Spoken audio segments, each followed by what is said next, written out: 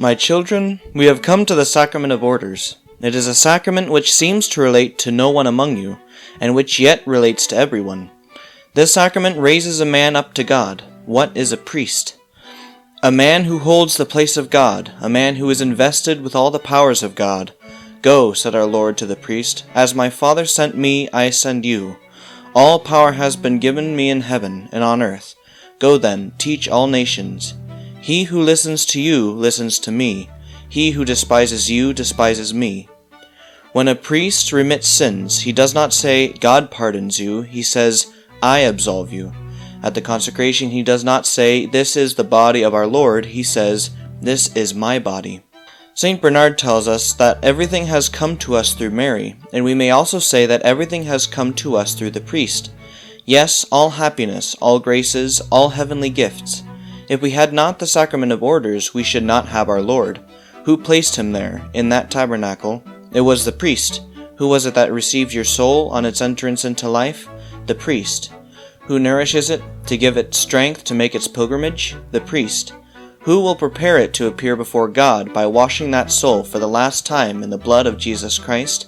The priest, always the priest. And if that soul comes to the point of death, who will raise it up? Who will restore it to calmness and peace? Again, the priest. You cannot recall one single blessing from God without binding, side by side with this recollection, the image of the priest. Go to confession to the Blessed Virgin or to an angel. Will they absolve you? No. Will they give you the body and blood of our Lord? No.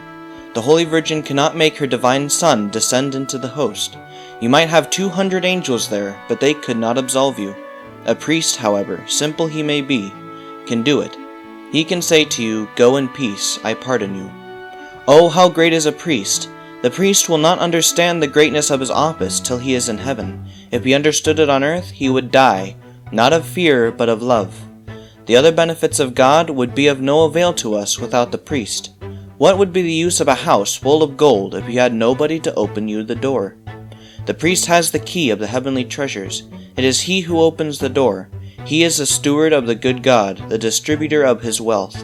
Without the priest, the death and passion of our Lord would be of no avail. Look at the heathens. What has it availed them that our Lord has died?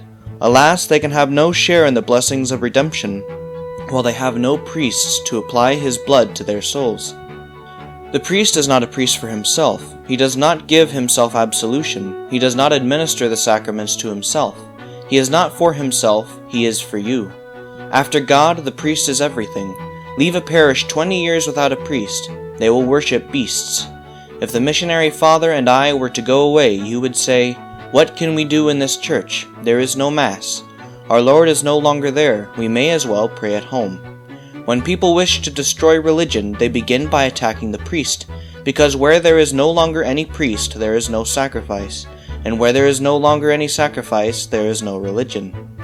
When the bell calls you to church, if you were asked, where are you going? You might answer, I am going to feed my soul.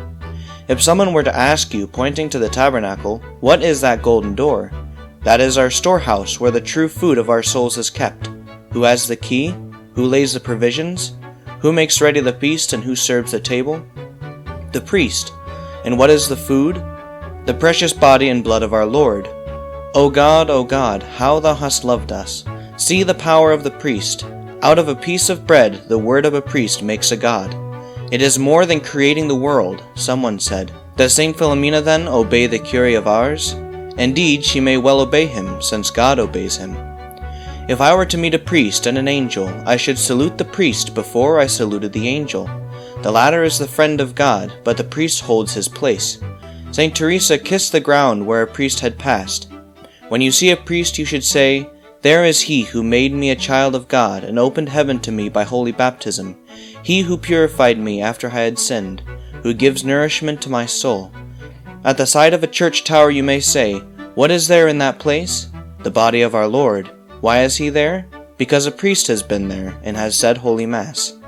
What joy did the apostles feel after the resurrection of our Lord at seeing the Master whom they had loved so much? The priest must feel the same joy at seeing our Lord whom he holds in his hands. Great value is attached to objects which have been laid in the drinking cup of the Blessed Virgin and of the child Jesus at Loreto. but the fingers of the priest that have touched the adorable flesh of Jesus Christ, that have been plunged into the chalice which contained his blood, into the pyx where his body has lain, are they not still more precious? The priesthood is the love of the heart of Jesus. When you see the priest, think of our Lord Jesus Christ.